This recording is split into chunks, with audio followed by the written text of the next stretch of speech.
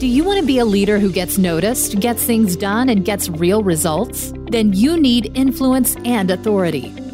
Join host Jennifer McClure to learn how to build authority, expand your influence, and increase your impact. This is the Impact Makers Podcast with Jennifer McClure. Well, hey there, Impact Makers. Thank you for joining me for this week's episode of the Impact Makers Podcast, where my goal is to provide you with tools, tips, and resources to build a career that you love and a life that matters. I'm excited to share with you a conversation today with my good friend, Mary Faulkner. Mary is the Director of Human Resources, Talent, and Total Rewards at Denver Water, a utility company located in Denver, Colorado. We met several years ago when she was working at a different company in Denver where I had been called in by the CEO, who I had worked with in the past, to assess the situation after he had had to terminate his Vice President of Human Resources. The goal was for me to come out for 2 or 3 days to look at the organization and see what challenges he might have ahead with his team. In reality, I ended up staying there over a year. And one of the reasons that I stayed there working with him and the team and the organization was because the human resources team was one of the best I'd ever had the opportunity to work with. And Mary was an integral part of that team. And I also want to give a shout out to Marco, Lori, Josh, Paige, and Nina as well. So thanks, team. You guys were fantastic.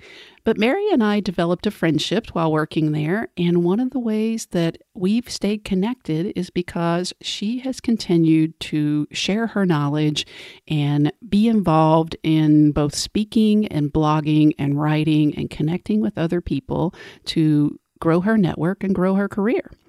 I think you'll find our conversation interesting today because a lot of times I get asked the question about, why is it important to build my personal brand, or what can it do for me if I'm not ever looking to start my own business or become a consultant and I don't want to be a professional speaker or some of the things that maybe I do.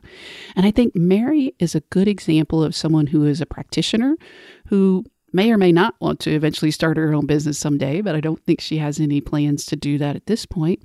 But she has really grown herself professionally and personally by starting to write online on her blog called Surviving Leadership. She's also speaking in large conferences and events all over the United States and Canada. And I've just enjoyed watching her grow. So in our conversation today, she shares some of the challenges of being a practitioner who is also out there, speaking and attending conferences and growing herself and sharing what she knows with others, and also what it's done for her both personally and professionally. So I hope you'll enjoy my conversation today with my good friend, Mary Faulkner. So welcome, my friend, Mary Faulkner, to the Impact Makers Podcast. What are you up to today, Mary Faulkner? I am recovering from a wonderful conference of 4 days of talking to 1 billion people, apparently, and just trying to get back into the swing of things. Yeah, Mary and I were chatting before we hit record about we're both introverts, and while we love conferences and events and people, today is a day of recovery. So we are recovering, but Mary is back in the office. So and I'm in the office. Yeah. So I appreciate you taking the chance to chat with me today, but for our listeners that maybe don't know as much about Mary Faulkner as I do, and maybe to inform me a little bit, tell me a little bit about kind of your story. What's brought you to where you are today? So I have a rambling story, so I'll try to keep it somewhat succinct. You were talking about earlier about where do you want to start, and I could start. So I am from a clan of people who all grew up in the Chicago area, but I grew up in Colorado. So did not grow up around a bunch of family members. So I'm very much a loner in the state of Colorado who still thinks they're from Chicago. But my whole life, I really, really wanted to be a stunt car driver. And I believe this. Having been in a car with me. And that didn't pan out. Apparently, you have to actually go into that early on in your career. Then I wanted to be an astronaut, and that didn't pan out because I can't even read in a car, let alone be weightless. So, I kind of got into the HR world through learning and development. I started an MBA and hated it. Got 3 semesters in and decided this is a terrible choice. And I will say it right now, accounting killed me. So damn you, accountants. And got to a stats course that I loved, though. And that led me through to more like performance improvement and organizational effectiveness, and went and got my master's degree in instructional learning technologies, and ended up in learning and development. And I just kind of got my way through my career through there. So from instructional design, I got into high potential and talent management, performance management, job design. Then I've worked for companies that are as big as 35,000 plus around the globe, as small as 4 people sitting in an office hoping to start something exciting. So I've done a lot of weird things in my life, all of them good, but I've never really had a big master plan that got me anywhere, but it always seems to kind of work out because I try to keep an open mind and see where things are going to take me. Awesome. And I have been in a car with Mary, so the stunt car driver dream still lives. I can trust you. Just because I go on the track does not mean that I'm a bad driver. So with that kind of varied background there, you ended up in human resources or in that kind of area where you're working with the people and learning and development, and now in more of a talent management role with a lot of responsibilities for recruiting and a lot of things within the HR world. But over the last few years, we met probably 2013, and maybe talk about kind of what's happened since then for you. You know, you were a practitioner, somebody who highly competent, doing a lot of good work. And that's kind of how you and I connected. And from there, you started maybe doing some things to connect with other people and also to share what you know. How'd that work? I tell everybody it's your fault. This is entirely Jennifer's fault. So when Jennifer and I first had an opportunity to work together, I would say things and she's like, oh, you should tweet that. And I was always saying, Twitter's dumb. Which is really funny in retrospect now. But I always had this belief that 140 characters was not enough to have a cogent conversation. And why would it be on Twitter? But every time I'd say something, you should tweet that. It's like, I'm not going to tweet that. Or I'd say something else. Oh, you should write about that. You should blog. So because Jennifer is persistent and naggy in all the loving ways, I started a blog. I got an idea, came up with the title of Surviving Leadership, that it was a tie between both being a leader and being an employee who's being led by a leader, and how you can kind of navigate that. And I picked that topic because, my background's in leadership development, but also I think it was sort of a great conduit to be able to talk about the full 360 experience of being in corporate America and having a boss. I mean, unless you are a person of one who never interacts, you're a company of one who never interacts with any other soul, you're going to either have to be a leader or you're going to be led. So I thought it kind of gave me a nice broad approach. And then I started live tweeting at conferences. I think the first one I really did was SHRM Chicago in 2013. That's the first year. And I was just like, I'll try this. We'll see. And it really became a way of me to take notes for myself in the different sessions. Yeah. And then it just kind of grew from there. So because I kind of put myself out there that way, I've gotten lots of great opportunities. I've had a chance to speak in different states and at different conferences. I've had folks reach out to me and ask me to attend conferences to kind of cover them from a social media perspective and just sort of share my thoughts and my, shall we say, unique perspective sometimes on things. And it's been a really great opportunity. I think for me, it's forced me to sort of stay more out of just my industry and just my current practice and stay abreast of what's going on in the world in general. And I've really liked that because at my heart, I'm a problem solver and I'm super curious. And every time I talk to somebody, I'm like, oh, I should have majored in that. So I always want to learn more. And this has helped me kind of keep that mentality. Mm-hmm. So what do you think, you've mentioned the opportunity to speak and to attend, to be able to share the content from the conferences, et cetera, because you started to blog, and I think, again, you have a unique voice in a lot of ways, but also there aren't that many mid-level practitioners, which you're a director, that's mid-level, that are sharing the perspective, as you said, kind of both top down as well as what it's like to look up from a leadership perspective. Has that caused you to really look differently at situations that you encounter in the workplace, that you think about how you might be able to share that in a way that helps others to learn from them? So I would say yes, but what's interesting, and I wrote a blog post about this, it's different when you're in a full-time job trying to blog. When you're either blogging anonymously or you're a consultant, you can kind of take these strong stands and tell the stories and not worry so much that somebody's going to figure out who it is. Whereas in my job, something happens and I'm like, oh, that would be such a good blog post. And now I have to wait 2 or 3 months before I write anything about it, so people forget what happened so I can actually use it. Because I think a lot of what I see on a daily basis, each industry is unique and each company is unique, but there are universal themes out there. You could work for a tiny little company or a giant company, founder-led, not founder-led, whatever it might be. But there are universal themes that people struggle with from leadership perspective and the pressure to both lead and be led, trying to navigate what's going on legislatively, socially, politically within the organization. That I think it's really great to be able to pull on these and not make it just about the company and the people involved, but really talking about, so this happened and I bet this happens to all of us. And I think that really helps broaden the perspective, and it might be why I have a really wide variety of people who read my blog, including my executive team, which is why I tend to change the name. And which is great. And I love that I have that kind of support. But and I wrote about this in one of the blogs, I have an IT manager who always tries to guess who it's about. And I finally have just said, it's about you, Keith. There you go. They're all about you. They're all about you.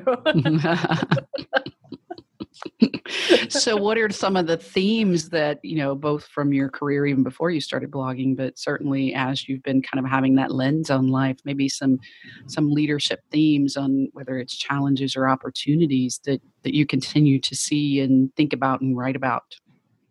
I think one of the big ones, and it's something that's been on my mind a lot lately even, is the idea of fear in the workplace. So, it's something that a lot of organizations deal with. It's a lot of cultures struggle with the idea of fear, and it's fear of failure. Am I really going to be innovative, or am I going to get yelled at because I messed up? It's fear of political themes within the organization of like, oh, you can't possibly be against that. That would be bad for you, quote, politically. And the need for everyone to just have sort of that courage to step up and say, that's not right. We shouldn't be doing this. Have we thought about a different way? And I don't see it so much anymore. And I'm not sure. I mean, part of it is just as Jennifer knows, I tend to be somewhat filter free at times. So I'm trying to get better at that, Jen, really. Mm-hmm. And, but there's a piece of me, I think about what we saw at the conference, with the whole Me Too movement and the need to have bystanders be willing to speak up and not just put it all on the victim's shoulders. If we could build cultures where that's not fear-based, I think it would take us a lot further, and I think we'd have better discussions, and I think there'd be more trust because you wouldn't worry about putting yourself out there so much. But as it stands, there's too many people leading from a place of fear, whether it's I'm afraid I'm going to lose what I have, I'm afraid that I'm going to be retaliated against, or I'm afraid of losing my job, that these decisions, you can tell when a fear-based decision is made because it's usually not the best one, and it's usually pretty short-term thinking. So I would love to be able to figure out a way to get that fear-based leadership out of the workplace, because I just don't think it works. What are some of the things that you think we can do as leaders to create more of a safe space for people to either bring up issues, to discuss issues, to work through issues in the workplace? Oh gosh, how long do you want this podcast to be? I think I think one of the first thing really leaders need to be aware of the impact that they're having. There was a great Harvard Business Review article that came out a couple weeks ago that really highlighted that people are terrible at self-awareness. If you ask me to rate myself in something, I'm going to be terrible. I'm going to give you a terrible answer. it will probably be higher than it should be. Or some people are very hard on themselves and it'll be way lower than it should be. So when it comes to removing the fear there, a leader really has to sit back and say, what am I doing to drive this culture? I've worked with leaders who say, no, we have a totally open environment and we really embrace innovation.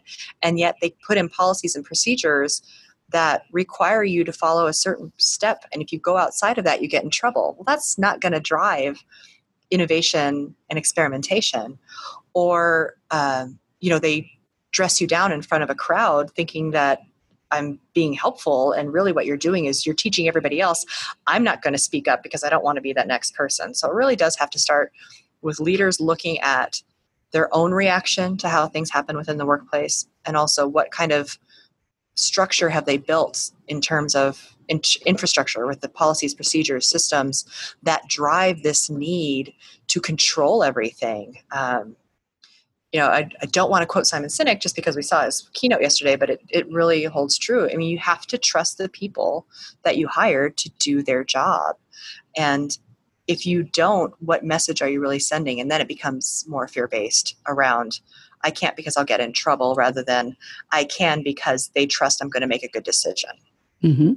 So how do you think you have evolved personally because you have met different people than maybe you would have if you had not started writing and attending events and connecting with people that you were reading what they wrote, et cetera? How do you think your career has changed? Or has it? I don't know. I think it probably, I tend to look, I've always been more of a systems thinker, but I think I do tend to be more big picture. I learn more about the industry that I'm in. I learn about how the business is run. I try to remember that. So my personality has always been, I know I'm right, prove me wrong. And every single, Jen is laughing and smiling at me because she knows this about me. But I mean, it's just every single psychometric assessment I have ever taken holds true. It's like, I'm pretty data-based. I'm not necessarily people-y and people-facing. So I can be perceived as stubborn or unapproachable because I'm just certain I'm right. But the thing that I am trying to get better about is to say, I'm open to having my mind changed. I just need some good evidence. So I need to say that more at the front end as opposed to being really certain this whole time and then all of a sudden be like, oh yeah, no, that makes sense. Let's go ahead and do that. Mm-hmm. and have people like, what the hell was that? Yeah. So I'm trying to be more, I try to communicate more what I'm thinking because I do tend to be a pattern seer and just see an answer without being able to sit down with you and say, I got to this answer through these 10 steps. So I'm trying to externally explain a little bit better how I got to different conclusions, which is hard for me because that is not how I work. I am not let me walk you through my thought process. I got from A to Z in a second and here's why. So it just makes sense to me. Why can't you do it? So I think it's forced me to slow down my own thought processes too, to really be like, okay, this is the answer. Well, is it really the answer? Have I considered everything? What am I missing in my thought process? And what perspective might others have that could change my mind? So I'm trying to be a lot more open. Well, I've always been open to it, but I've not been good at articulating that I'm open to it. So I'm trying to be more about like, no, tell me, help me understand why you might think that, as opposed to you're a moron. Why would you think that? And realizing words matter. So, right. Because people aren't morons. It's just they think differently than I do, and I've done a lot to move more in that direction. Mm-hmm.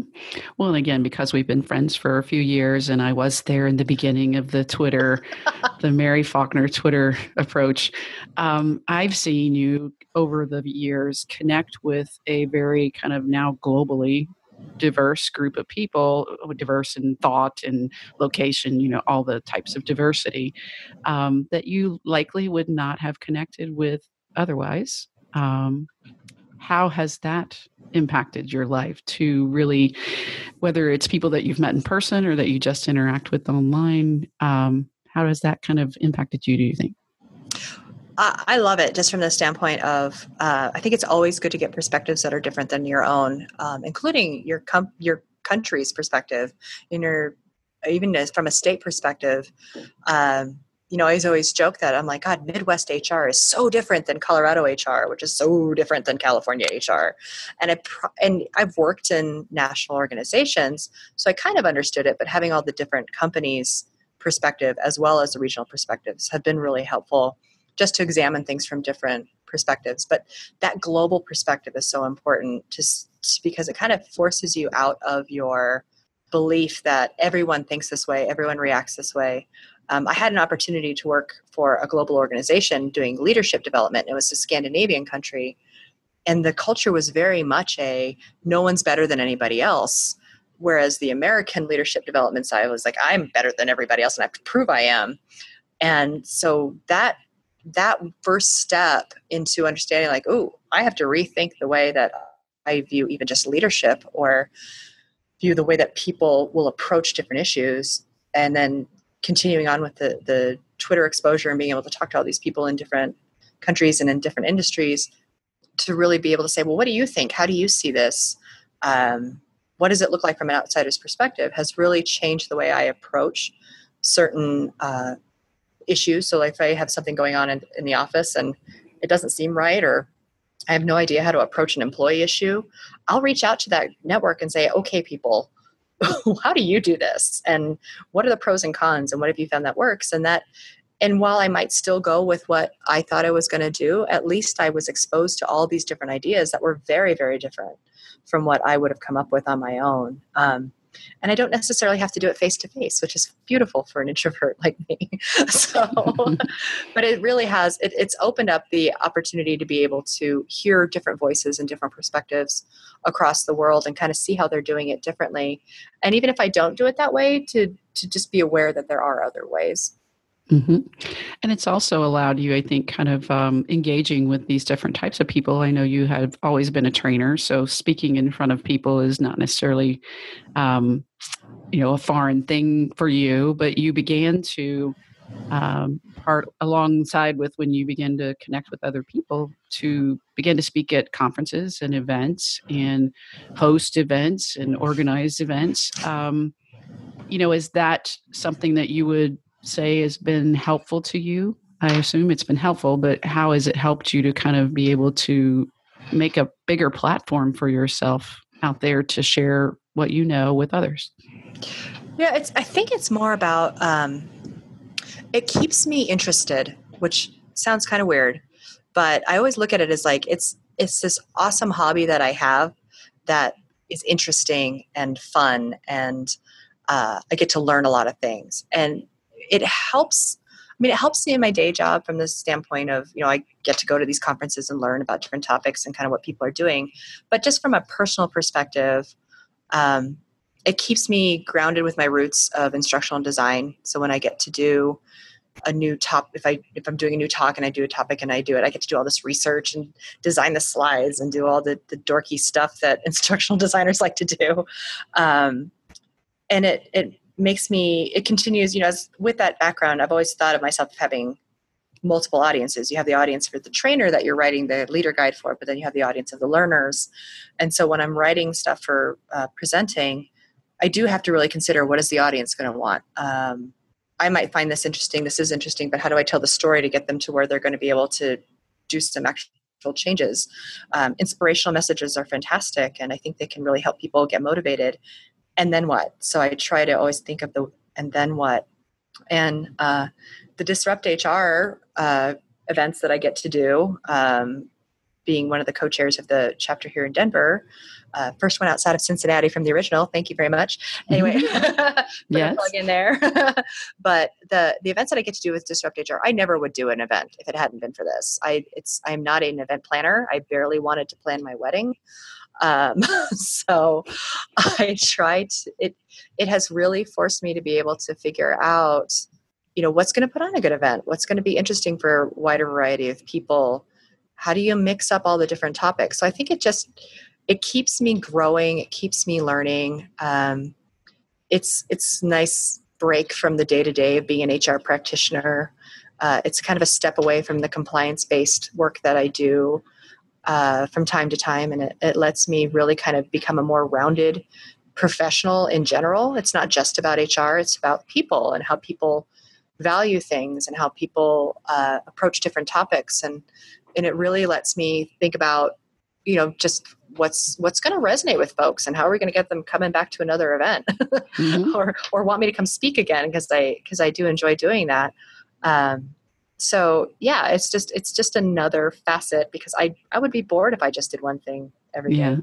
Well, I think one thing that a lot of people don't realize, and I certainly was a practitioner myself, working in the corporate world for a number of years, and now as a full-time speaker, I'm at a lot of events because that's my job. But at conferences, events, not just HR conferences, events, any industry, you hear from the audience, and I'm sure as an event planner, it's they certainly know to expect that feedback that the audience, if it's an industry conference or, again, let's just use a human resources conference for example, the feedback is often we don't see enough practitioners on the stage. Mm-hmm. At the same time, conference organizers have to look at that as we need to make sure that we have people who can give a great talk, who understand how to engage a room. So there's things that have to be balanced on both sides. But I often don't think that people realize that people like yourself, what you have to go through as a practitioner to actually be able to do something which is, quote, not your job. How does your leadership look at the fact that you are out speaking on a stage or you are out of the office to be at an event that is more than just for your one learning opportunity per year? So what's that been like as a practitioner that a lot of people say we want more people to do that, but what's it like to actually be able to do that? And what are some of the challenges that you face?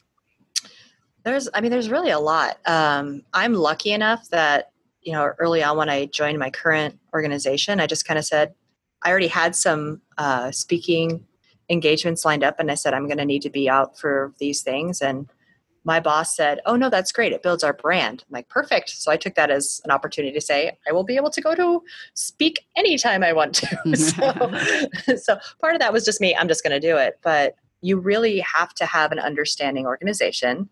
You have to be willing to ask for that permission. I'm lucky. I don't always have to take paid time off for it, but a lot of people do. So if you're a conference organizer and you're bemoaning the fact that you don't have practitioners, think about scheduling. Think about, offer practitioners, but only make them have to come in on a Monday so that they can come back to work if they have to. Or, hey, how about offer to pay their way a little bit? Because a lot of practitioners are doing this on their own dime and they don't always have the deep pockets, or they don't look at it as a marketing opportunity for them, because it's not. When I go and speak at conferences, I tend to always start with, I'm a practitioner. This is not my day job. My day job is your day job, so that they understand that I'm doing this because I think it's important that we all learn from one another, as opposed to I'm trying to build my business.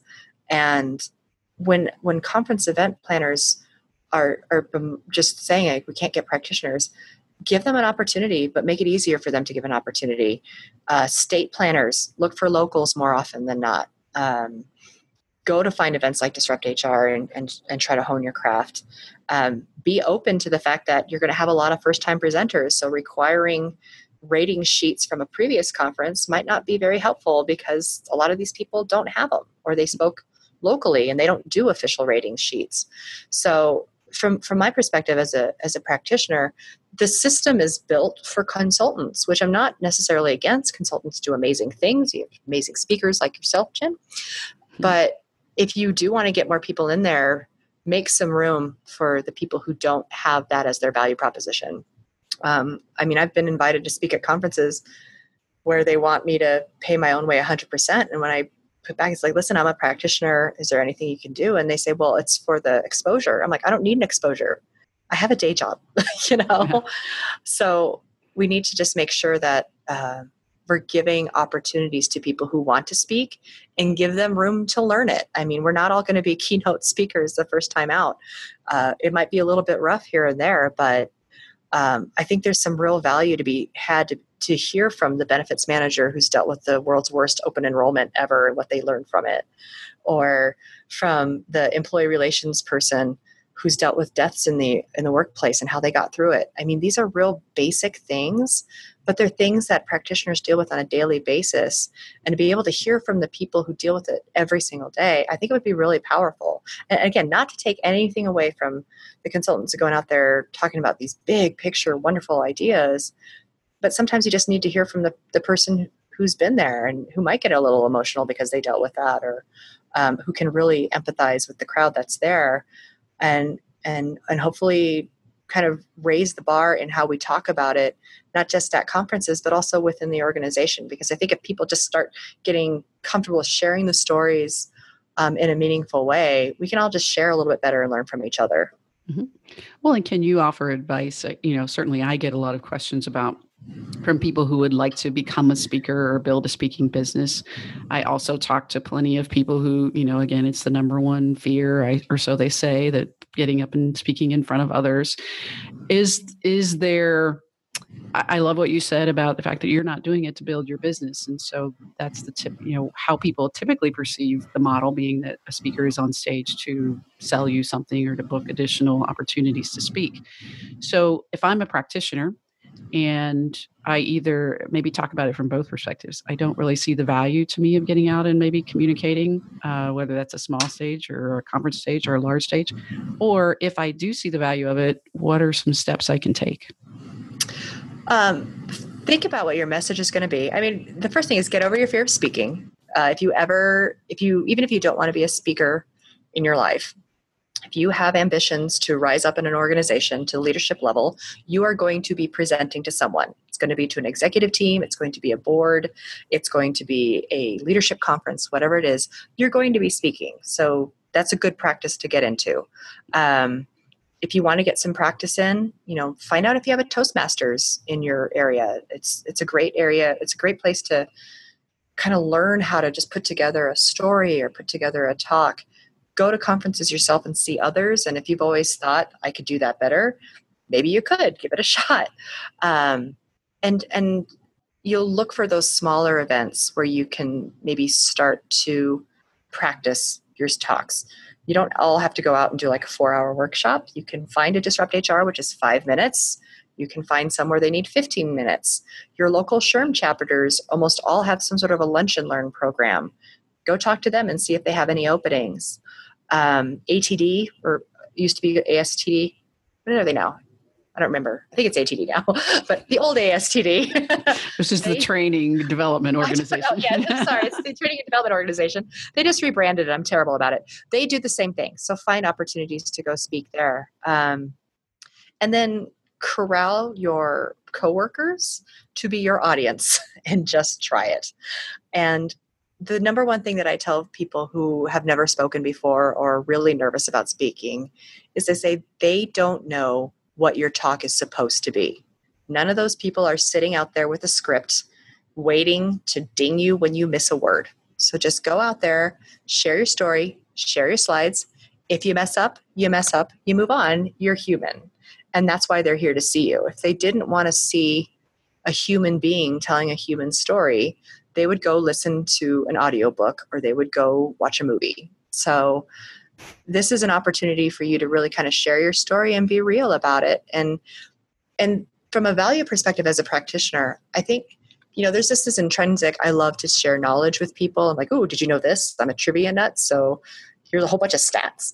But the value is that you're going to learn so much from an audience too, because depending on how you do your session or the crowd, you might not have an interactive session built, but there are some people who really want it to be interactive. So they'll make it that way, and that's okay. Be open to that. But even afterwards, when you talk to people, you're going to hear some amazing stories from people who are dealing with same things. I did a talk on talent acquisition, and I just kind of give an overview of like, here's the state of what it looks like right now and some of the challenges that you might be facing and some of the things that I've done to try to move us forward.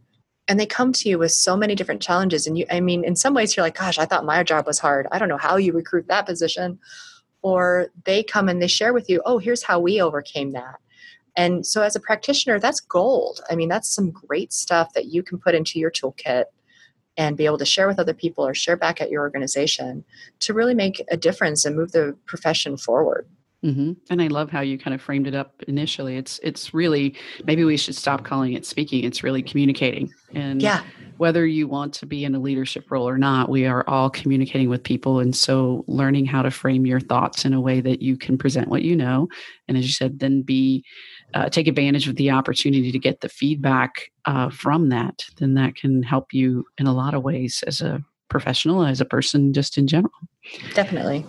So I always like to ask, when you look back over your life, both personally, professionally, who are some of the people, maybe one or two people that have been impact makers in your life, and how have they kind of helped you to get to where you are today? I would say there's two folks. One was, I'm going to forget Jimmy's last name. Jimmy was the CEO, chairman of the board of IP Voice, which is a now defunct startup organization that I worked for in the 90s. But he was very much of the impression of, I just need you to go figure it out. So he gave me the confidence and the room to just say, he would just say, you know what, we need a website. Go learn how to do a website. Or we need investor relations. Go learn how to do that. And he didn't put any parameters around it. He was kind of crazy. He was a guy from Britain who was a roadie for the animals in the 60s. So he had a different way of looking at things. But what I took from that was, that's the kind of leader that I want. And that's the kind of leader I want to be, is somebody who says, I have this idea, help me figure out how to make it happen. So he was one. Carla Scholl, who was my boss at Dish Network for a while.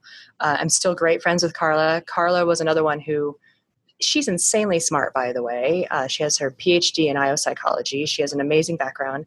And she was always willing to step back and say, well, I don't know how to do that. How would you do it?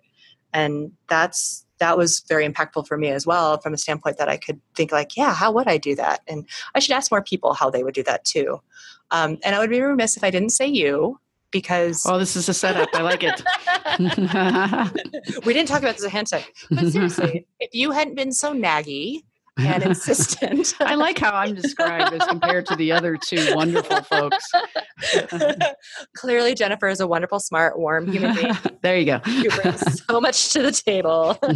But honestly, had that whole crazy perfect storm of things not happened, I wouldn't be online. I wouldn't be speaking. I'd probably be working at a very similar situation, but my career would probably be a similar path, but I wouldn't have the network that I have today. I mean, you made me you let me go to SHRM National. And then I got to meet all the crazy people in my life right now, like the Lori Rudimans, the Paul Heberts, the Matt Stolicks, the Steve Browns, all these people that I never would have met if you hadn't kind of forced me out of my kind of internal, I love problems and I think about things, but only by myself and I don't share.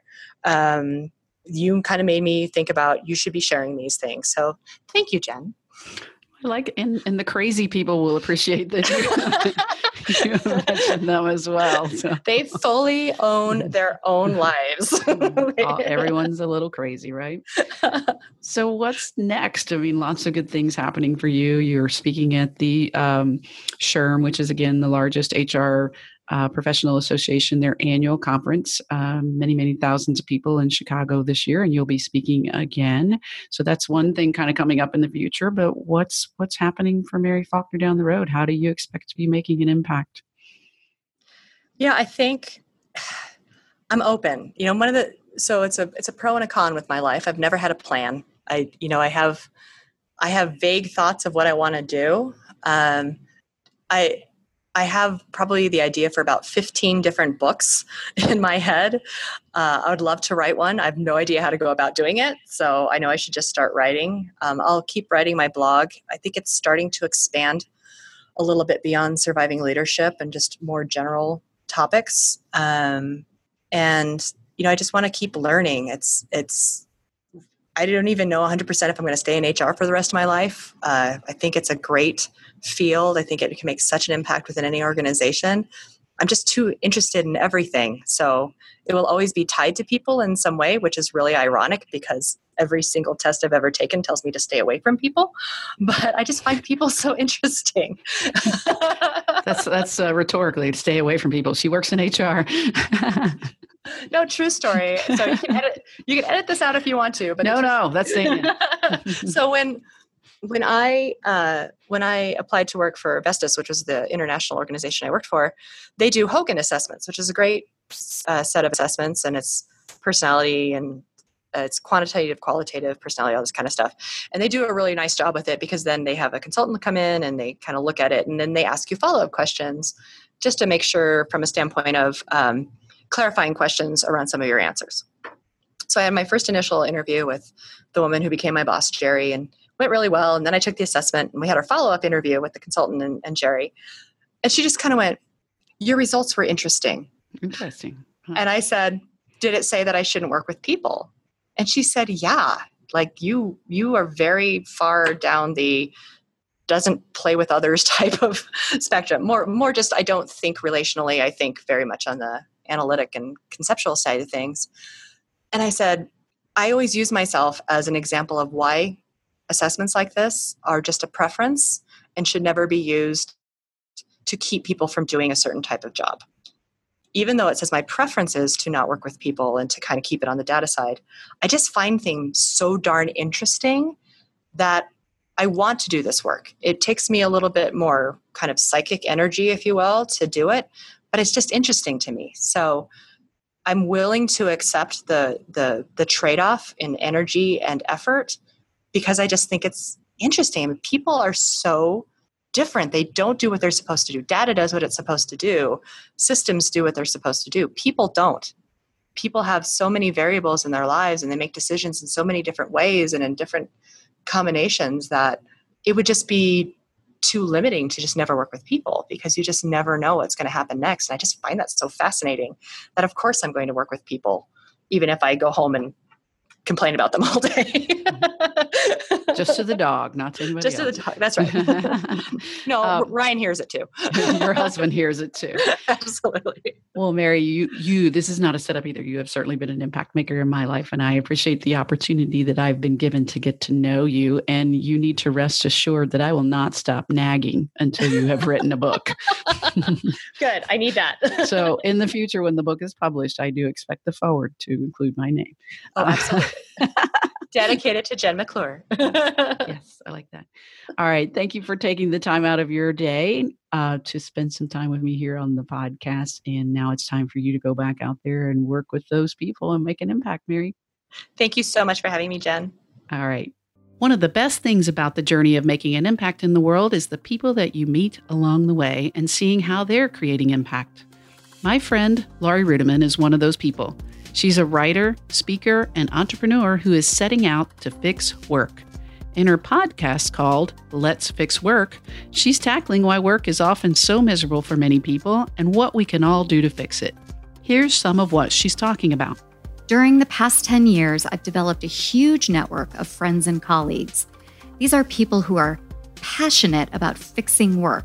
They have big ideas. They're authors, speakers, consultants, and even HR ladies who want to help workers find purpose and meaning. So I'm starting a podcast to interview my friends who want to fix work. I love the Let's Fix Work podcast, and I think you will too. Check it out and subscribe over at letsfixwork.com. If you want to raise your game at work, you've got to raise your impact. Find out Jennifer's 10 best strategies to make more of an impact at work at jennifermcclure.net/10 ways. That's jennifermcclure.net/10 ways.